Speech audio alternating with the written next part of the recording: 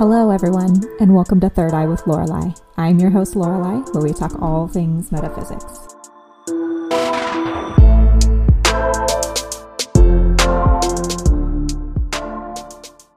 Okay, so I'm going to check and see how we sound. Go ahead and say something.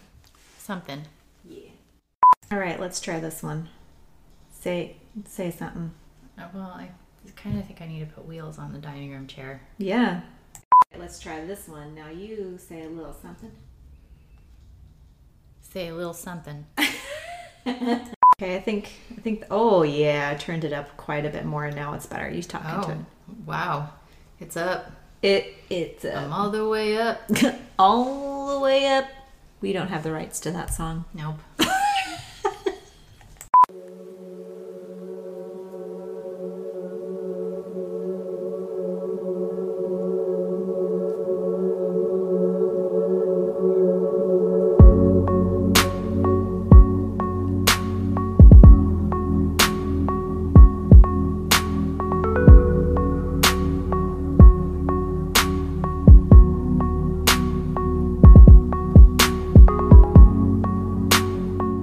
Okay, hello everybody, and welcome back to another episode of Third Eye with Lorelei. I am Lorelei, and today I have brought back Leah Bruget, who's my best friend, and I'm here visiting her in San Diego. So I'm kind of on a little vacation from the wilds of Northern California. You brought the sunshine. I brought something. I don't know about sunshine, but it's definitely sunny down here, which is delightful. Bring some sun and some heat. Yeah, I'm bringing the heat. Mm-hmm. And we're going to be talking today about boundaries, because I feel like that is something that it is not very well understood with most people, and I think that it needs to be talked about, especially in a spiritual sense, because I feel like even in a third density state, boundaries are not well understood, and it needs to be well understood and not well practiced. Not at all. Especially with how social media is such a prominent presence, and that everybody knows everything about everybody's stuff, and it's like there are no boundaries at all. And so I want to talk about that today. So let's talk about boundaries. Well, I think it's very appropriate that we're drinking wine while we're talking about boundaries, because, and I think it's important to note that it's only 3:00. Yeah. Because it's an uncomfortable subject. Yeah. And boundaries are just really an uncomfortable thing to try to put forth and set in any relationship. It doesn't have to be a significant other. It can be literally anybody in your family. Work colleagues especially are really challenging. Yeah, you're gonna have to talk about that one. And yikes. Yeah. Mm-hmm. It's just uncomfortable, and I think that's why most people are not great at it. Yeah. And I think a lot of times what people do with boundaries is they don't know how to differentiate between putting up a loving boundary and just putting up a wall. And because the culture right now is of the mind of boundaries are separation. And it's like, okay, there is some truth to that, but it is not all about putting up a solid wall in between you and the thing or the person that you're trying to create and establish a boundary with. And I think that is what we need to be talking about right now, is how do you create a loving boundary in between a person or the thing that you need to create space from, but you still don't want to disconnect yourself from. Like you don't want to be like, I don't want you in my life anymore, because that is the black or white sort of culture around this sort of thing. Yeah. Well, I think we need to think about, be introspective about the space you're coming from and how setting a boundary makes you feel. If it's uncomfortable in the sense that you fear it because you fear losing somebody, over valuing what you need and what's important for you over somebody else, that's a one space to come from. Yeah. Or if you are too overt in setting harsh boundaries, I think that's another space people come from. Yeah. Which can sometimes lead to pushing people out of your life. Yeah. Because it's done, like you were saying, with a harshness or without understanding the language that needs to be put forth to be able to still support the relationship. Yeah. But value your own needs as well. Yeah.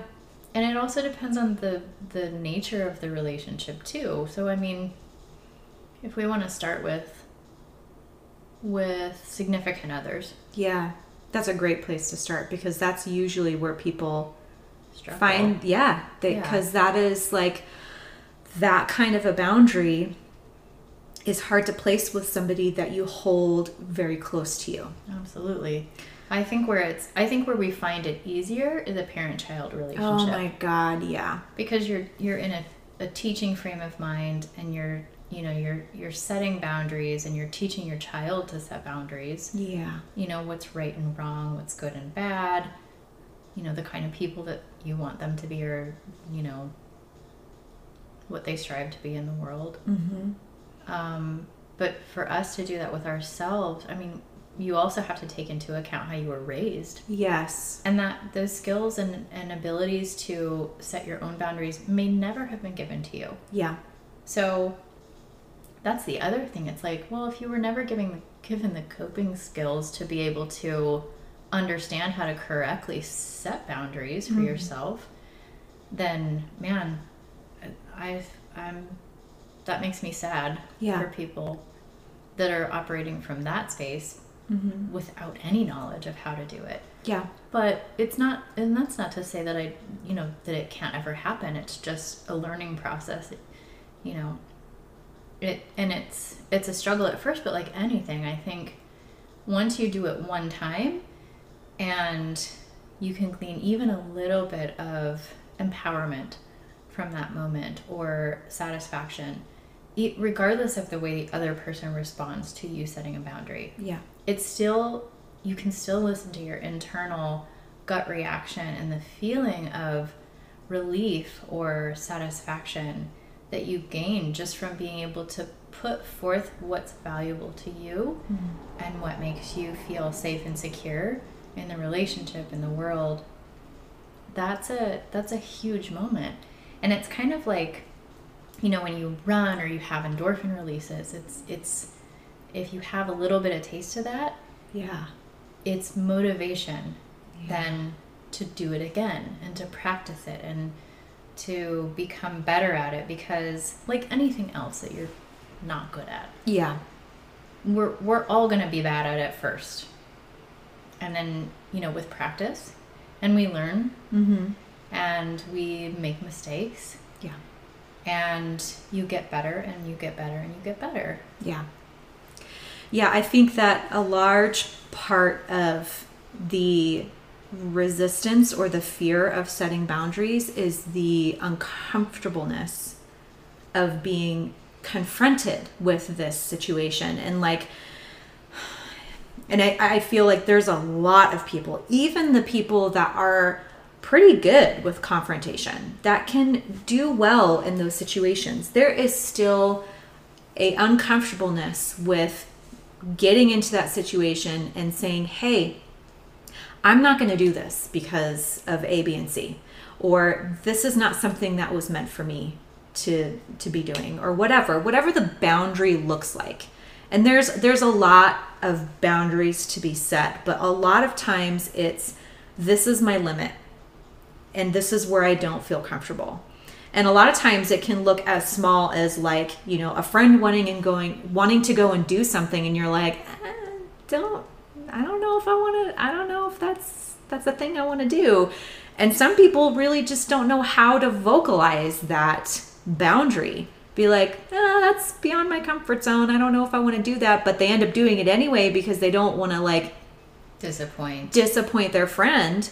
Well, I think we operate from fear. Yeah. In a lot of in a lot of places where we get uncomfortable because there's the fear of the unknown in the other person's reaction. Yes. And we have no control over that. And we anticipate the worst, whatever the worst may be, you know, like we can't manage emotions. We can't stop that other person from screaming and yelling at us or leaving. Yeah. Or like disappearing from our life. If we try to hold a boundary and they say, well, that doesn't work for me. Or, you know, they have some sort of crazy emotional reaction. Yeah. And sometimes people operate from a space of that perspective because that's happened to them before. Yeah. And it could have been somebody very significant in their life. It could have been a parent. Yeah. And that's unfortunate. Yeah. And that's, you know, that's another space of wounding. Yep. And again, it's like being aware of that and still trying to do it in small capacities is still practice. Yeah. And maybe you can't hold that large boundary just yet. Yeah. But it's making those small choices is the good practice leading up to that. Yeah. And really understanding where you're operating from. Because I feel like a lot of times, you know, you need this boundary in place, but what is it for? And where is this coming from in you? So for me, I know I have significant abandonment wounds from my upbringing and from my relationships that I have gained this wound from. And I find myself, whenever I am needing to set boundaries, I have a hard time because I don't want the person to leave. I don't want the person to, especially if I care about them, that is the fear. And it's very visceral for me because that is the wound that kind of triggers me. Yeah. And what I would challenge people to do is to understand what your wounds are that trigger you. Because those really amplify in your fear when you need to set those boundaries. And a lot of people know what they are, but they're just not comfortable looking at it. And that's where the psychology comes in, right? Yeah. To really understand and introspect, like you were saying, where are your wounds? Right. What are they? Identify them. Yeah. So that way, when you need to establish those boundaries, you know when that feeling comes up, that fear and that trepidation that comes up with creating the boundary. Anxiety. Yeah. You know why those things are coming up. Yeah. Because, you know, maybe you were sexually molested. Maybe your parent, one of your parents left. Maybe, you know, there's a million different things. Totally. Maybe there's a different kind of abuse that happened, you know, that really affect how you operate. But the important thing is to know what that is and to, you know, to look at that for however long you can. Yeah. And I think, you know, I don't think we have to consider those people that just had really traumatic upbringings either, because I think that happens no matter if you had, you know, a nuclear family that was healthy.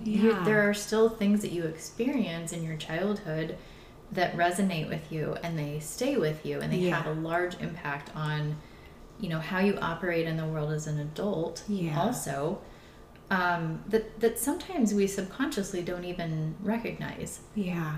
And, you know, it could have been being bullied a little bit in school. I mean, that has significant emotional trauma on many people, as we've seen. I mean, from the mass shootings that we've had. Oh my God, yeah. I mean, that's so... it seems like something...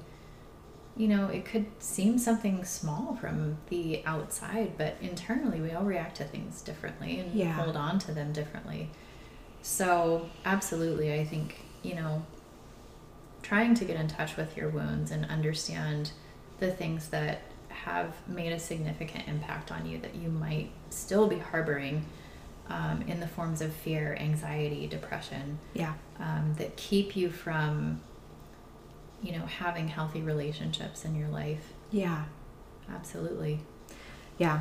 And just that process alone is fucking terrifying, to look at your wounds and to look at where you have those issues. And like, I really appreciate that you said that, because, you know, it doesn't have to be something as monumental as like, you know, what I was saying before, but it can be something that is still meaningful to you, but not on that grander scale. Yeah. But it's created a wound. It's created some kind of trauma in you that makes it hard for you to create a boundary.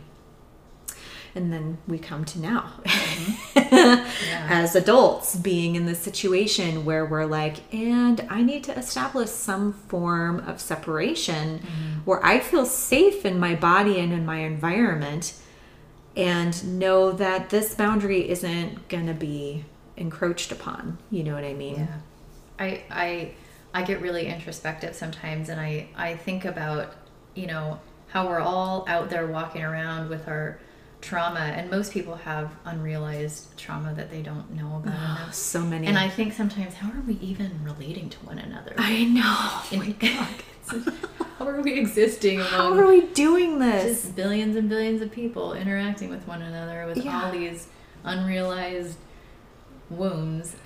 But I think that vastly contributes to why our divorce rates are so high. Yeah. And why we are afraid to speak to one another in real ways in the work environment, and why we have so many HR issues in the work environment, because getting people to just have conversations and give each other feedback without having overblown emotional reactions is a real big challenge. People don't want to talk to one another because they're afraid of the reaction. Yeah. And it's like, I think we get so comfortable having control over so many things now in our life, that the fact that we can't control another person is terrifying. Yeah. It's terrifying. Yeah. And it's hard to stay in your own space and know that you only have control over yourself and your own emotions, and letting go of that feeling or that need to control other people is hard. Yeah.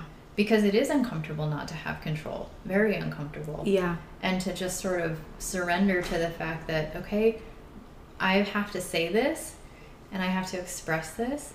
And I mean, I have to think about the worst case scenario, and I have to internally be okay with that before I say it. Yeah.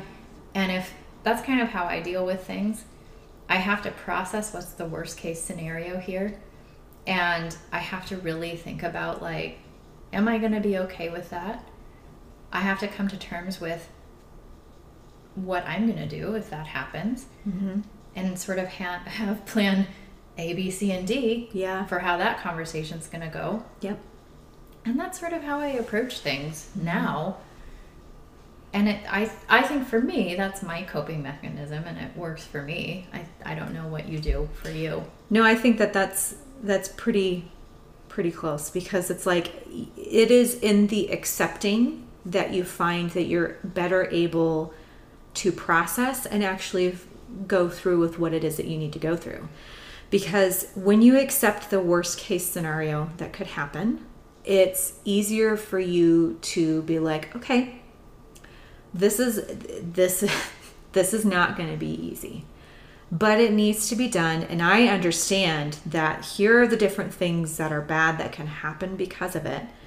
But the pros and cons of this situation, there are more pros, especially when it comes to me, you know, in making this boundary. You know what I mean? And I think that is part of the issue, is that the emotional reaction of others, the response that is negative, the outlash, the retaliation of sorts that comes with what you need to set up for yourself, because nobody else can do it for you. And I think that's the overall thing that needs to be understood, is that the boundaries that you set can only be set by you, and you can't expect other people to respect you and your boundaries if you don't uphold them. And that is the reason why it's hard for us to be like, okay, people aren't going to really like the fact that I'm not willing to do this thing because it is not in like alliance with what feels good to me, in my body, in my spirit. And it's like, okay, establishing what is it that you want in the situation, understanding that this is what you want. However, this is not the collective desire or whatever, but here you are being different and needing this boundary to be set, and knowing that once you state out loud, this is the boundary that needs to be set, you're going to get this outcry or, retaliation that comes with it. Yeah. Whatever that may look. That's the thing where you're like, I have to stand alone in this. And that is where people are like, hell no, I don't want to stand alone. I don't want to be on my own in this. And it's like, well, this is where we are as human beings, is we stand alone in our power and who we are as individuals. I agree with that. But I also think there's the perspective that you can pull in resources to support you in your decisions and in setting your boundaries. And I think you mentioned work environments, and I think this happens a lot in work environments because like the other thing you mentioned was retaliation. And I think that's such a huge fear of people setting boundaries or trying to get support for behaviors that might need to be acknowledged, and we need to hold people accountable for bad behaviors, even negatively communicating with one another, or having an emotional reaction but not closing the loop to say, hey, I'm really sorry that I responded that way. I really didn't mean to offload that on you. It's like, and especially in our environment, which has a lot of high stress, a lot of emotions, we're holding so much space for people and their healing process, which is usually, fraught with emotions and negativity, because being in the hospital is a challenge. Oh, especially right now. Most people are at their worst. Unless it's, and sometimes, in your environment, it's different. A lot of people are healthy and it's a happy time for them. And in my environment, it's a lot different. Of sickness. But some people heal differently, and it's such a mishmash of personalities. And it's, and that's where I think, and I have tried very hard to encourage people to talk to one another, and it's like pulling teeth, and it has been years of that encouragement. Slowly but surely it's starting to happen, and I think that it's helped our environment to be more healthy. And a lot of that process does include mediating conversations, because sometimes, and I understand this, when you, like I said, when you don't have those skills to be able to hold people accountable or set boundaries about, maintaining a positive work environment, whatever that might be, it's scary, and you need some help to be able to move through that process, so you actually have some sort of basis to draw from when you go and do it again, maybe on your own, in that same space, and can be more autonomous in that situation. So I have found that to be very helpful, and it's not like I'm classically trained in helping people set boundaries, but I am the neutral party.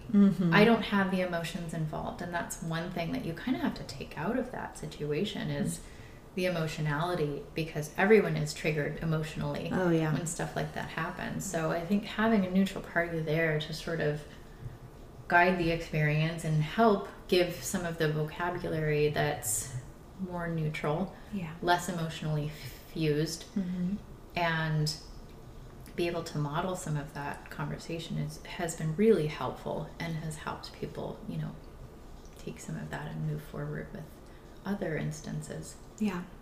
And I do appreciate the aspect of emotionality, only because I feel like the emotions that are being expressed in those moments are not of a higher perspective. You know what I mean? Because once you are able to kind of rise above where this sort of like cesspool of anger, resentment, frustration, and negativity in general is being felt, and you're able to kind of like what you were saying, you're able to come from a standpoint of neutrality, which is that higher objectivity that we kind of need to be at when we're establishing these boundaries, because you're not just looking at this from a perspective of like, oh, this is all about me. This is all about the loving boundary that is also being set for this other person or people or thing that is also being supported in a way from that boundary. So in that neutrality, you're being unconditionally loving, which is that fifth density understanding and emotion that we're trying to attain here, right? In the spiritual sense.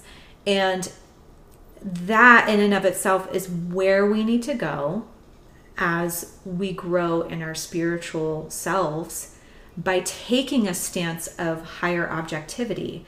And instead of like, once we're in that emotional state where we're like, I'm angry, I'm frustrated, I'm depressed, I'm sad, I'm despondent, and I need to understand what I need to do. It is literally pulling yourself away from that emotionality and looking at it from a bird's eye view.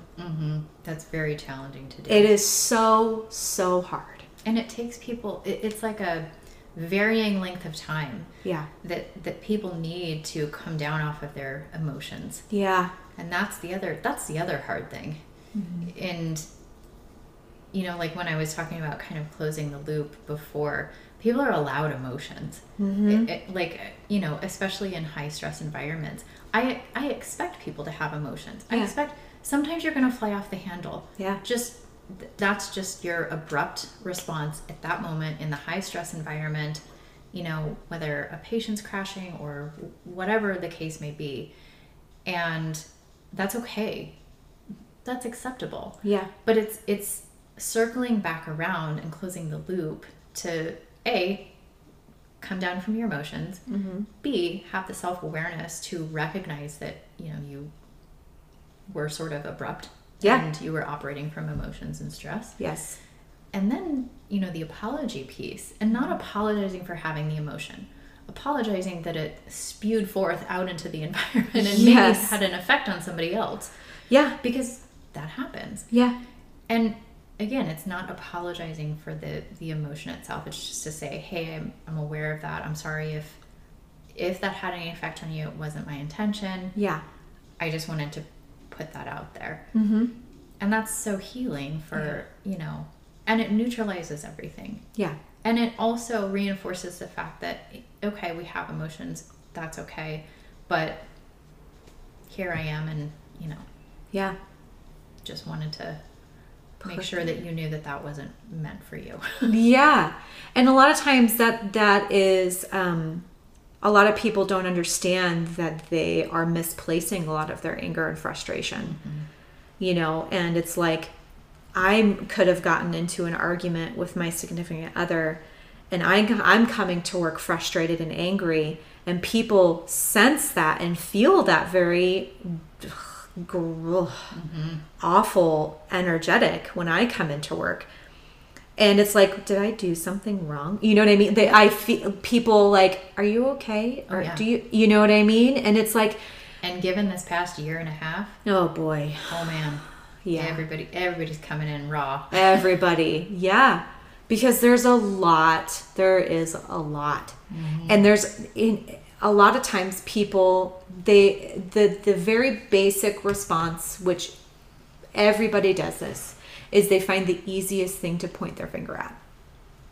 And yeah, that is literally, I feel like a lot of people do that. Instead of like introspecting and seeing, this is what happened and I'm upset about it. I'm not really angry at, you know, Susan or Kathy or Bob for having this thing that happened to me, you know, for losing my job, or, you know, my marriage imploded or whatever, or I lost a family member. Those are the things that you're very emotional about. But if you don't process it. It's hard for you to create boundaries when you're operating from a space that's wounded and you can't for sure. do it. Yeah, absolutely. And that's why I think on the opposite end, in the receiving space, we really have to hold a lot of space for people and try to have a really empathetic nature. Yeah. You know, in any relationship. It's always good practice to understand how someone feels in their shoes. Yeah. And I think, you know, I wish that more people would operate from that space. Yeah. To really be understanding and to understand and to consider different perspectives. Yeah. And to know when you can't be receptive. And because that's like the few things that I'm learning is, for me, is when there are days where I wake up and I'm like, I am not in a space where I can offer that to other people. I have to do the self-care today for me because I cannot be there for other people today. And that's okay. But just understanding that that's where you're at can be monumentally helpful in what you're doing today. As a parent, that can be really challenging because that is a 24-hour thing, and having to be there for your children is a necessity. And it's like when you're not in that space to be there for other people, it's kind of hard. But you can't tell your 3-year-old that mommy needs a self-care day. No, she's not kind of a thing. To that?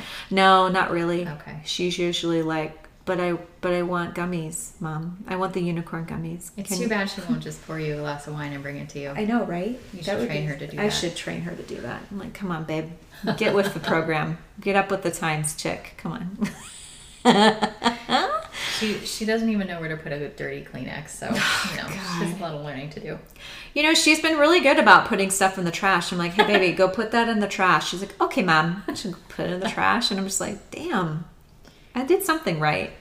The dirty Kleenex. Put the dirty Kleenex in the trash can. Yeah. Takes her a minute, but she does it. She's such a good girl. We digress.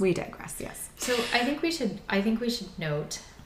Let's do a for instance. Yes, I love for instances. I think there's so many different boundaries, and everybody has their own boundaries that they need to set in different situations. But I think an example would be good. Yes, let's do it. You got one on the table? Do I?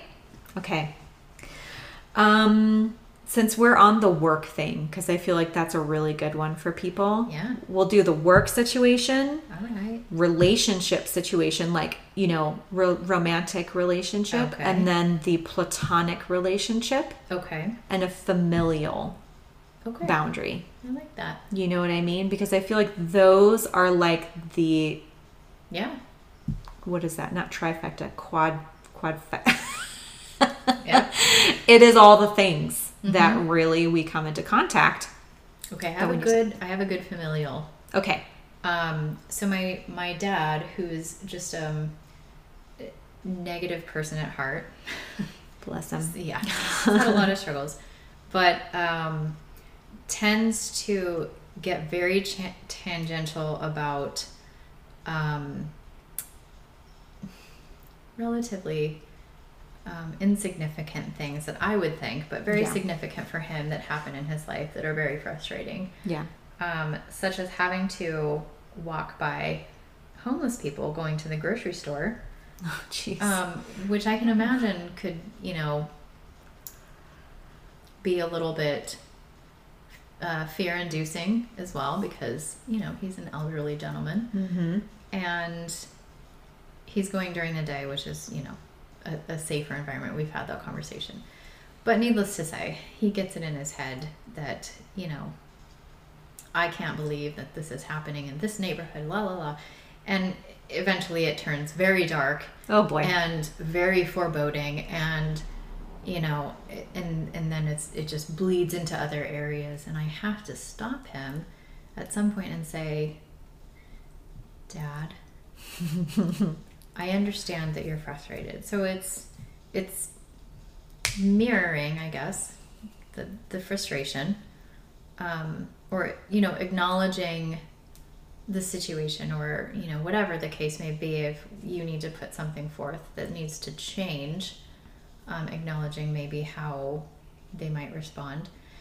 But I do acknowledge, his frustration.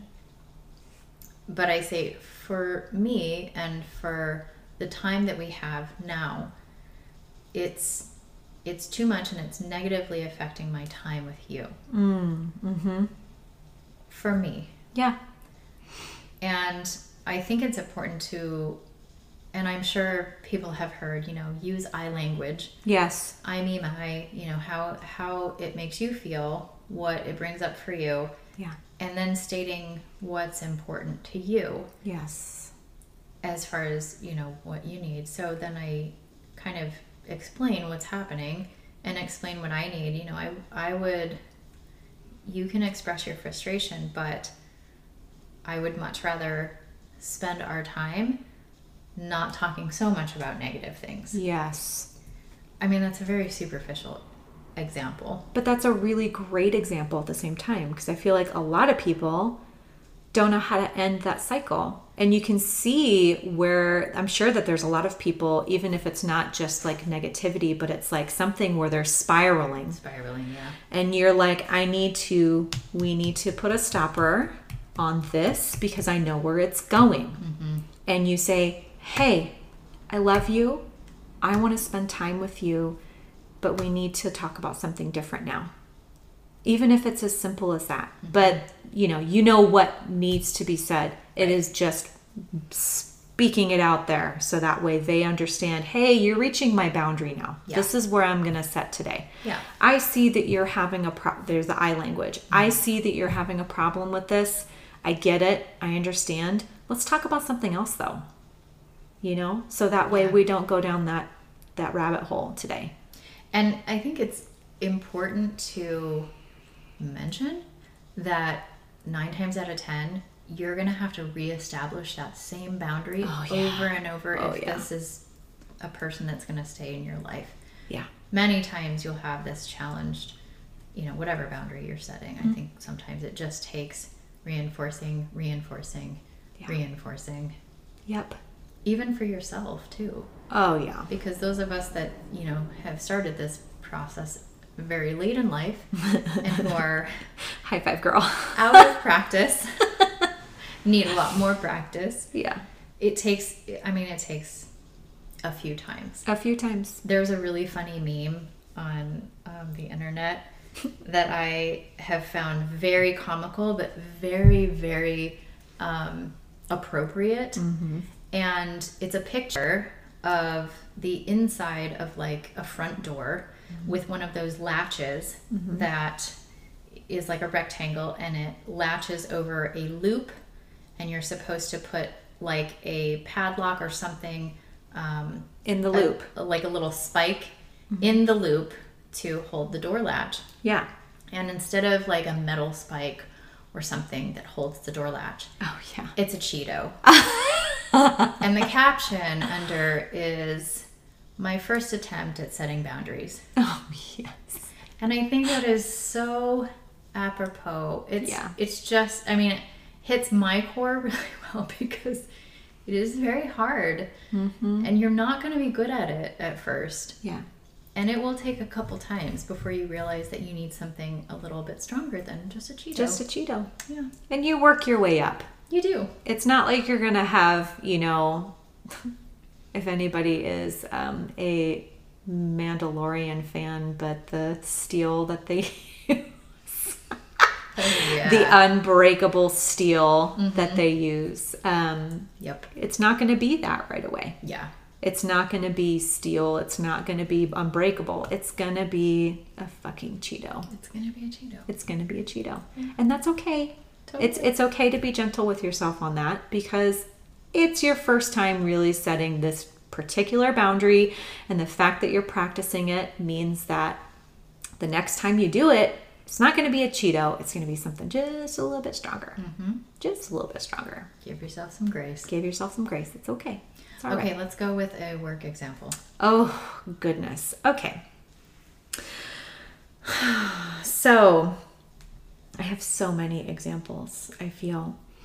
But there are times where you have people, I mean, for me, in my work environment, I have people that will just, they come to work, but they don't really want to work.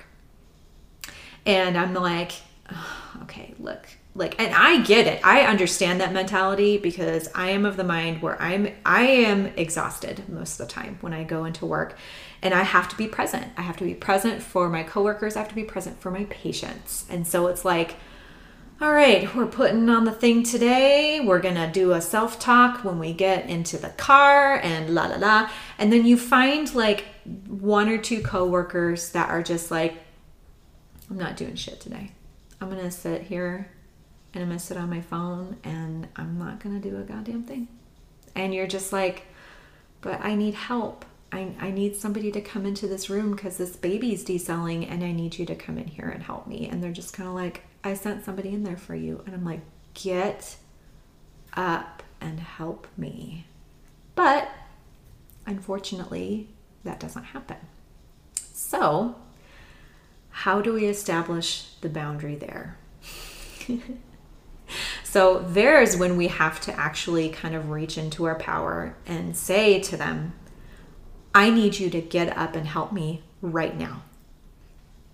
That's the more direct. It is the clear language, you know, and usually if they don't get up and help you, then that becomes like a totally different issue in and of itself. Oh, sure. But usually if you have very, very clear language in a specific situation like that, you will get a relatively quote unquote desirable response. Albeit reluctant, they will come and help. Now, this isn't apropos for every single business or work thing, but I think that it can be applicable in each work environment in some sense. Oh, yeah. Let me ask a follow-up question. Yes, please.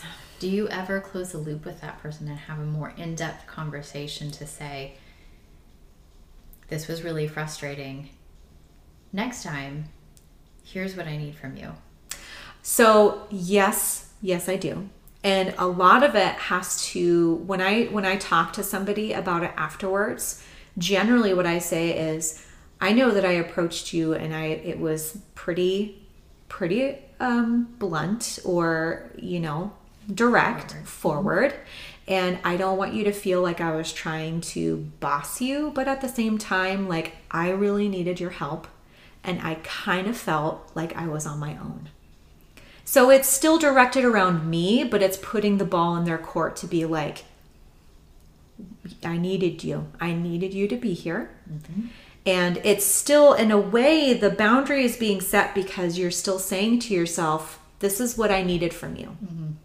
And if you're not going to be there for me, then you know what I mean? And it's harder because you may not have a real relationship with those people.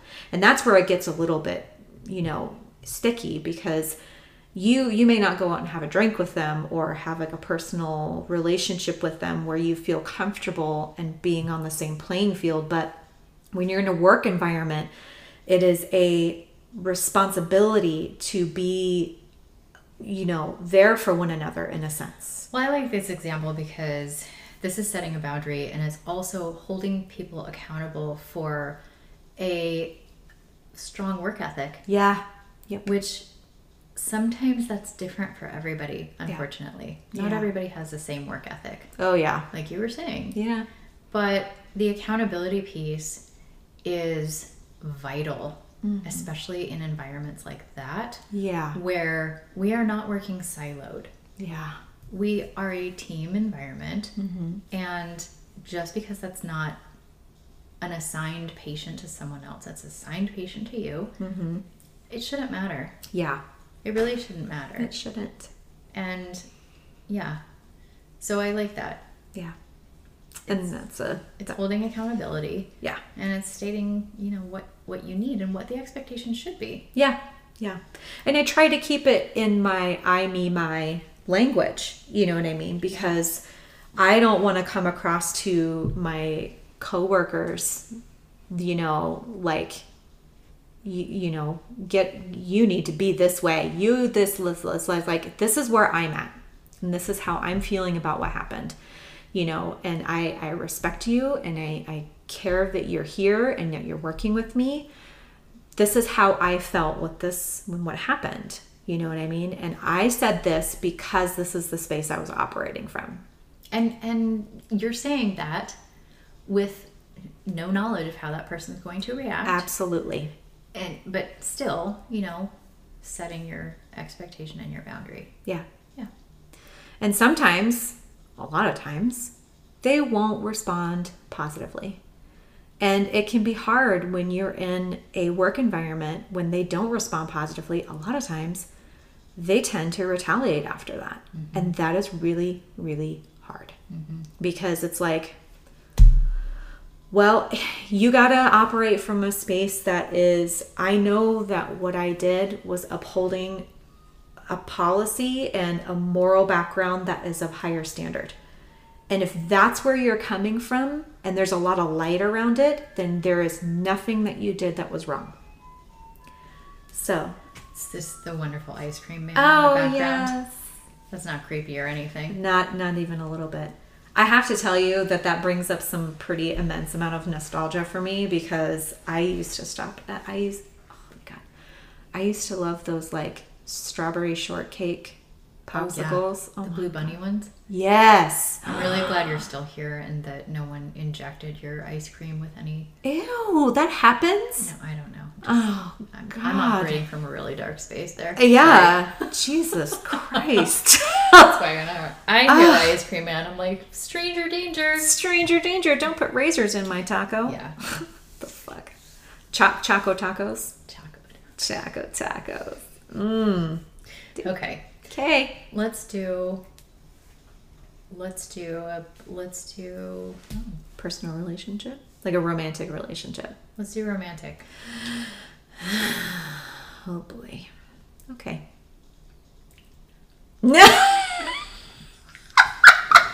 Yeah. She just said not me, yeah, just in case me. you know. This is not my area. Okay. So let's talk about let's talk about a different time for Lorelai then. Mm-hmm. Okay? Cuz because those are when I wasn't in like a married and committed relationship. I feel like those are like more of where people are right now, but there are in marriage situations where that happens. Oh yeah. You know what I mean? But there are, I remember establishing a pretty amazing boundary with my husband as of late, but we're not going to talk about that right now. Mm-hmm. It would be a great example, but I don't think that that's something I should talk about right now. Let's talk about more superficial. Yes, let's do that. That was really loud. Okay.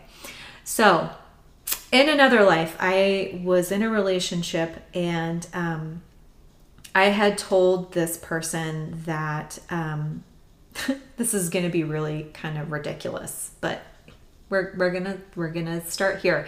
I was really young too, and I was kind of proud of myself for like sticking to my guns with this. But we had broken up for a period of time, and we had recently sort of rekindled our relationship. And he had put a picture up of a girl that I know he started dating in this time that we were apart. And he started dating this girl like a week after we had broken up. And that was really like, something tells me that you really just wanted to be with her a little bit. Like, you know what I mean? Like that was sort of the thing, even though he never said anything. And the friend that was sort of in his little inner circle told me, no, she, they weren't ever a thing. She was a back burner. Yeah, 1,000%. Yeah. And it was kind of like, and what was really shitty about that situation is like, I was friends with her for a really long time before they ever met. And so it was just kind of like, man, that really sucks. Cause now like, I can't. That's an extra burn. That's an extra burn. Like, ew, gross. So anyway, he had a picture of her and him up in his room.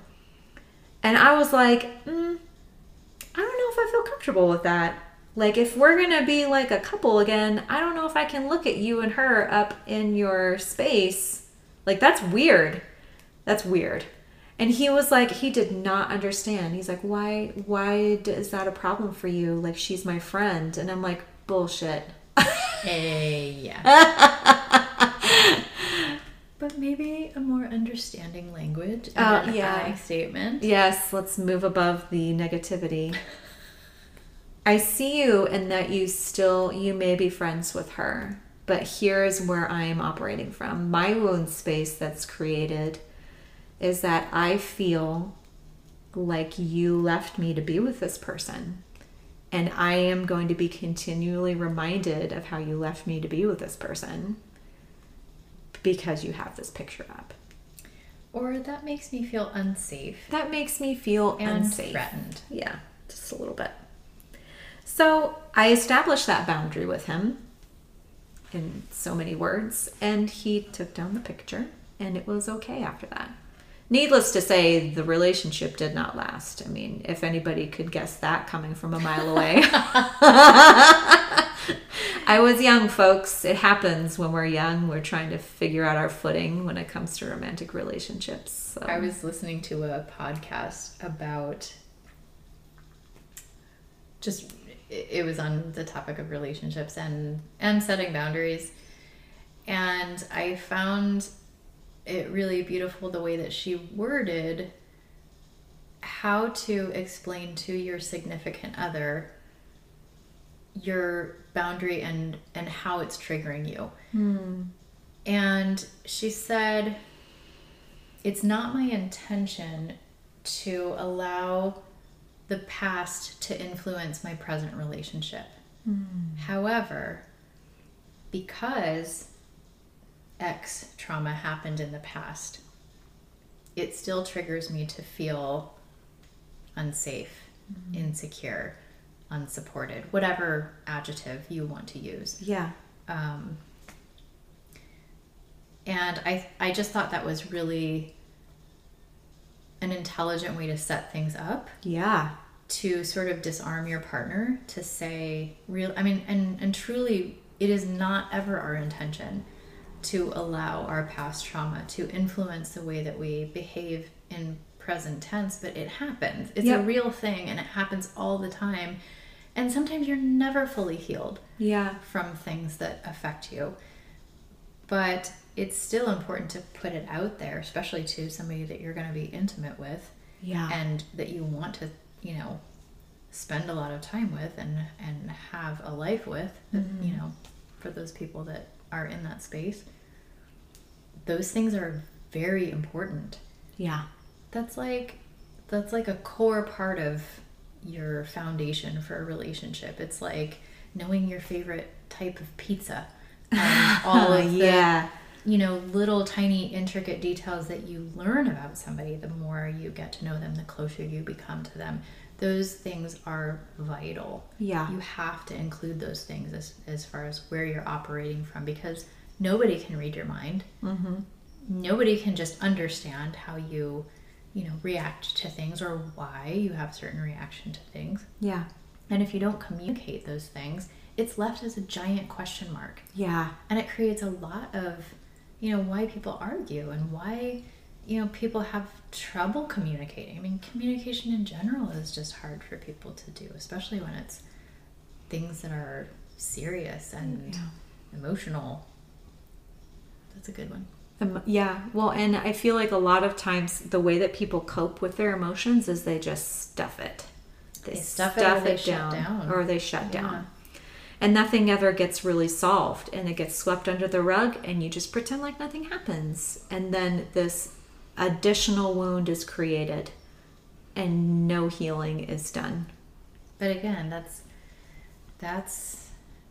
a hard thing to predict because it's all based on your coping skills that you're given.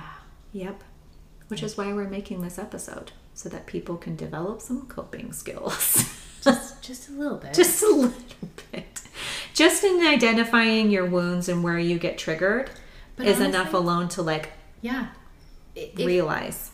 If the only thing that comes out of this is the recognition of maybe needing some more coping skills, because I don't know if I can give great coping skills. I'm not a therapist. I'm not a trained psychologist or psychiatrist.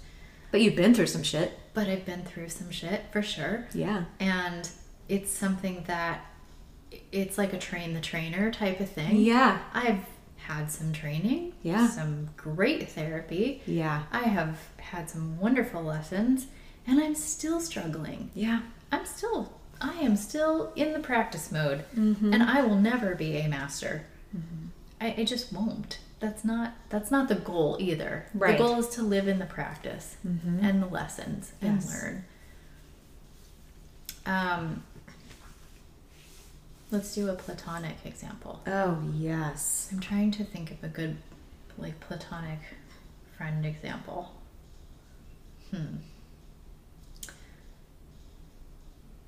I have a very good friend who is dating, who has been dating for a long time, and who went through dating during COVID, which was very limited for her and her personality. It's very draining because it's energy out to meet somebody new, to try to get to know them, to learn about them. And it's vastly different from being out in the world, in a social space, being able to look across the room or at a party and overhear conversation, size somebody up, listen to the thoughts they have to say without even ever engaging them one-on-one. There's so much you can learn about somebody by nonverbal and just by like observation alone that I think takes a lot of the energy work out of dating. Yep. Just socially interacting, meeting, being in a group setting, feeling comfortable with your own group of people, and then having some natural interactions. Yeah. Which is, on the opposite end of the spectrum, you're basically going on a blind date. Yeah. You're having to start totally from scratch. And I can identify with that. That's very energetically draining. Yeah. And she went on, I think 30 some odd first dates. Holy mackerel. So from an outsider perspective and somebody that knows her very well, we were sitting down for dinner one night, and I think this was, kind of towards the tail end of the peak of COVID anyway. And she was struggling, and I could tell she was just tired. And she said those words, "I am just so tired." And you can imagine that there's an aspect of quote unquote failure that comes with going on so many dates and not really connecting with any one of those people in like a genuine and real way. So yes, that would be exhausting, in addition to all the other life stuff, in addition to coping with, job and just normal life during COVID, which was exhausting and isolating. So she was very upset. She was very emotional. And my suggestion to her at that time was, why don't you just take a break? Yeah. Why don't you just stop for a moment and exit that space and regain some of your energy? And she reacted very emotionally, but she was already in an emotional space. Yeah. Which it wasn't shocking or surprising for me. But she said, "No, I've done so much work to not close myself off. I don't want to be closed off from experiences." Yeah. And I think she sort of took what I said in not the way that I was intending it, but it was an emotional reaction. And it triggered something in her that she had done a lot of work to reverse. And so I just let her vent and correct me, and that's okay. Like, that's fine. But it was frustrating for me that was how she viewed what I had said, because that wasn't my intention at all. So I waited until she was like, had calmed down a little bit. It was later towards the end of the night. And, I said, hey, I just want to close the loop with you because I felt like maybe you misinterpreted what I said, or maybe you didn't misinterpret it, or maybe it just, was sparked some emotion for you. And I said, really, that wasn't my intention, was to view you in the light of your old self. Right.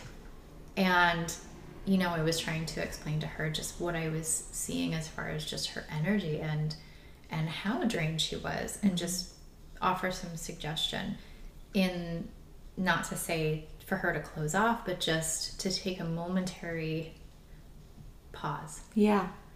And so and she was receptive at that time because she wasn't as emotional. Yeah. And so it was really great that, we were able to close the loop. And I think that's important because sometimes you can't just let that go. Right. And, that sometimes festers wounds. And, if you're worried about rehashing stuff or that you're going to trigger more emotions, it is important, even if that does happen, to still continue to try to move forward to close the loop.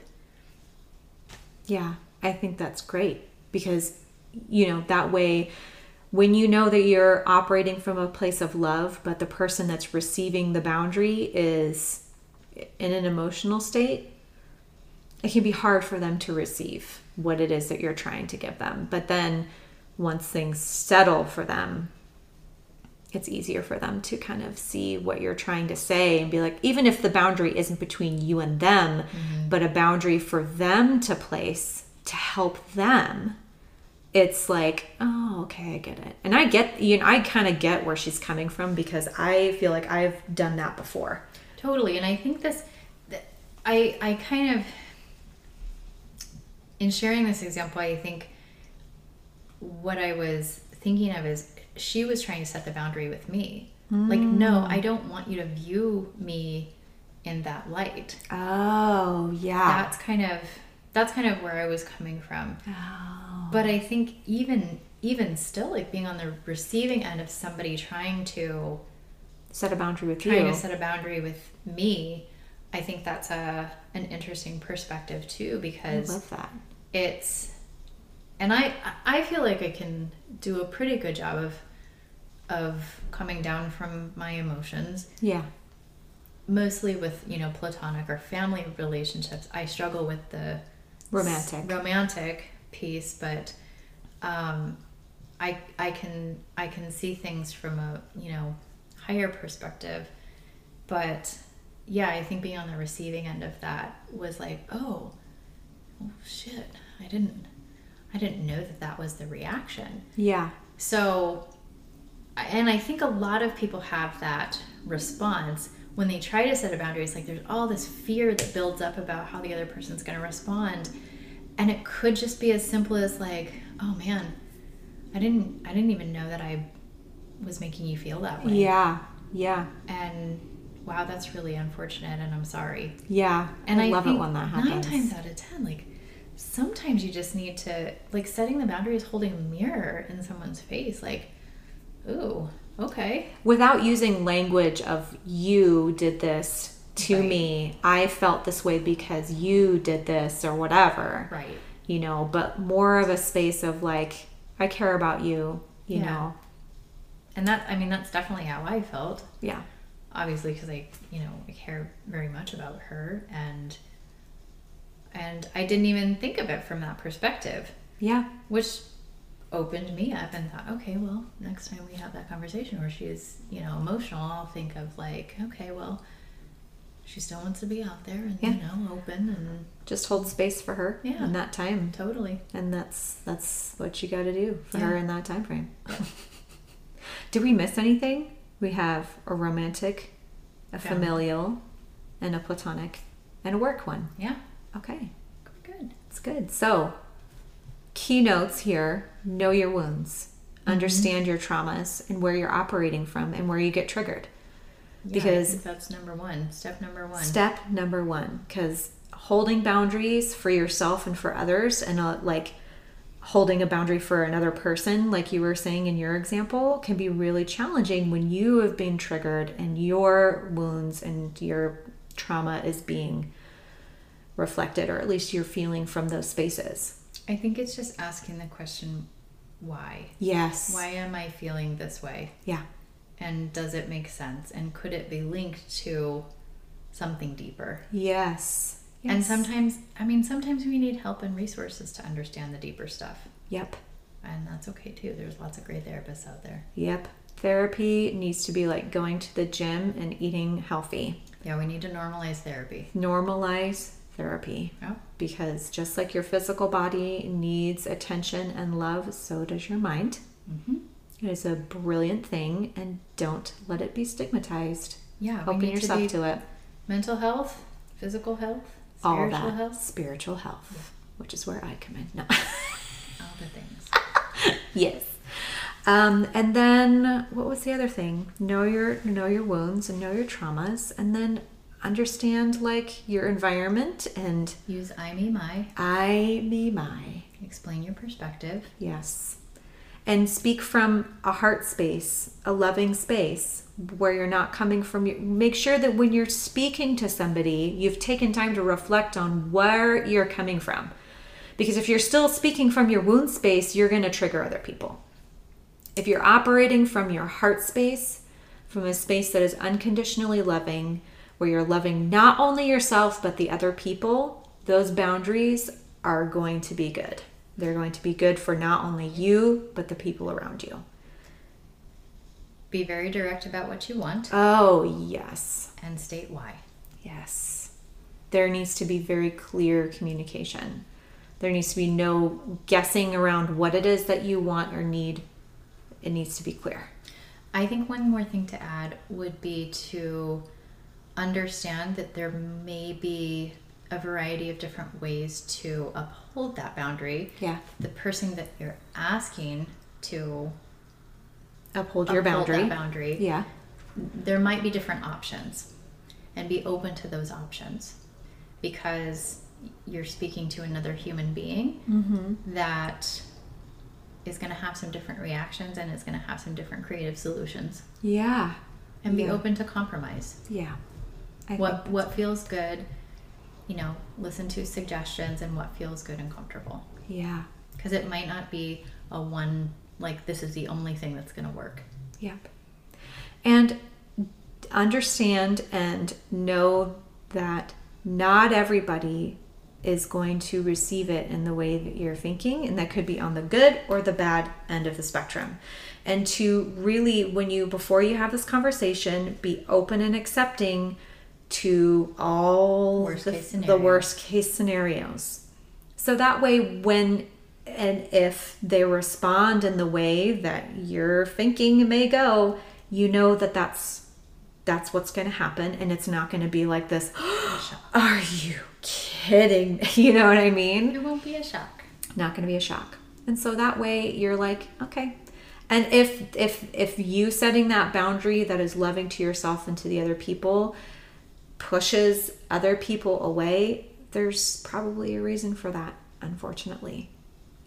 Because if it's good for you and it's good for them, and without a shadow of a doubt that it's good for both parties, then it's probably better for them to not be in your space in this time, because it's probably not very healthy in a sense.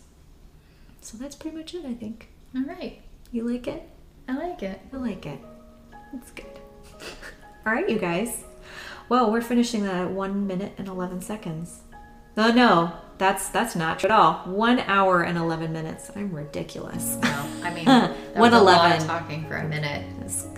Wow, that's time, space, and how it's not linear. 111.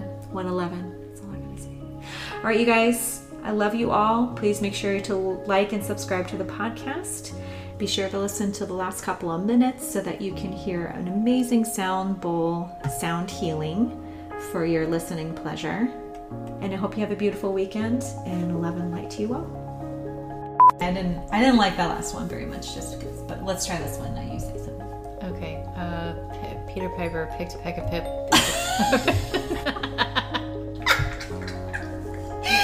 Okay, this is the last one, I think.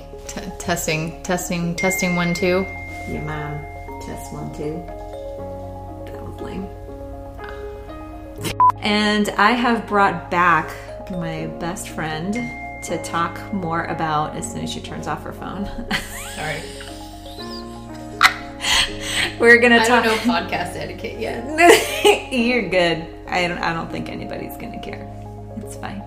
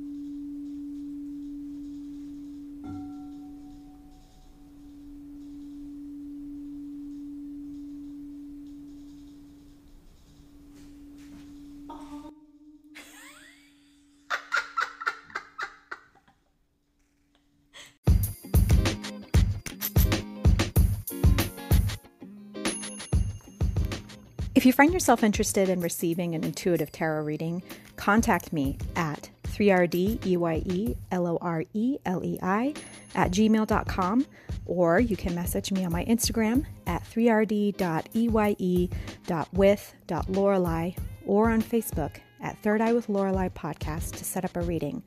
I can do Zoom or we can meet in person as long as we are wearing those face masks and practicing social distancing, just to be safe. As always, love and light to you all, and I look forward to reading you soon.